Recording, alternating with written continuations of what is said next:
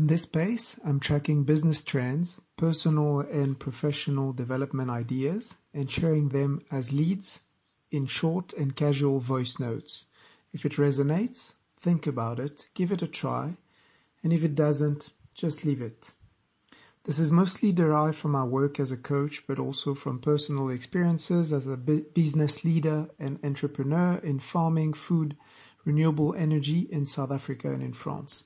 Today I wanted to chat about an advice I gave. We usually don't give advice as coaches, but it was in a facilitation session, like what would be my advice. And these days I'm thinking a lot about stay curious a little bit longer. I think it's a skill that you can apply to many environments.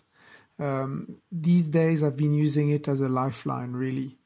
I'm thinking about that situation when you're quite angry to your colleague, or you angry with another family member, with your spouse, and you feel things are going in circles, that you just can't get why this person is thinking the way she or he is thinking, and you just can't escape a repetitive pattern.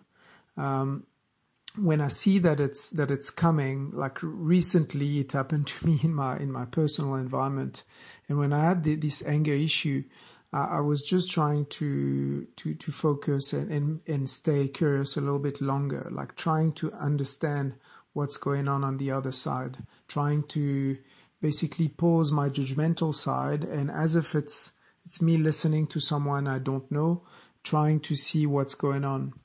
And usually you see quite interesting things happening. You could also use it in a more positive space, where you want to create a space where people, like a development space, like with an employee or with a friend, just letting them unfold their ideas and just be curious a little bit longer. And I think the critical point is not trying, because sometimes people might think they want to be, they just have to listen and shut up, basically. Now I'm really talking about trying to understand what's going on, like meandering with the person, trying to understand where they're going, like really, really listening deeply and be very curious, or like just putting that child hat and just feeling, I want to be curious a little bit more.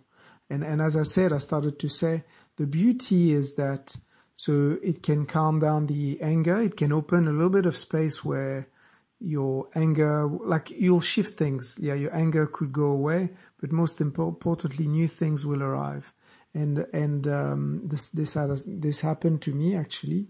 And the beauty is also that by being curious, you help the other person be better at thinking, be better at explaining. So they are actually also improving, so they're giving a better self to you so that you can interact in a better manner. So all of that might sound on paper and a bit hairy-fairy, but it's not. I think the key is just to try, and that's in that quote, it's about like stay curious a little bit longer. So it means you can try from like just one question more, just a baby step. And you'll see it's quite interesting, and then you try and get into it, and you'll see in many situations that might be helpful. But as always, I'd love to hear your thoughts.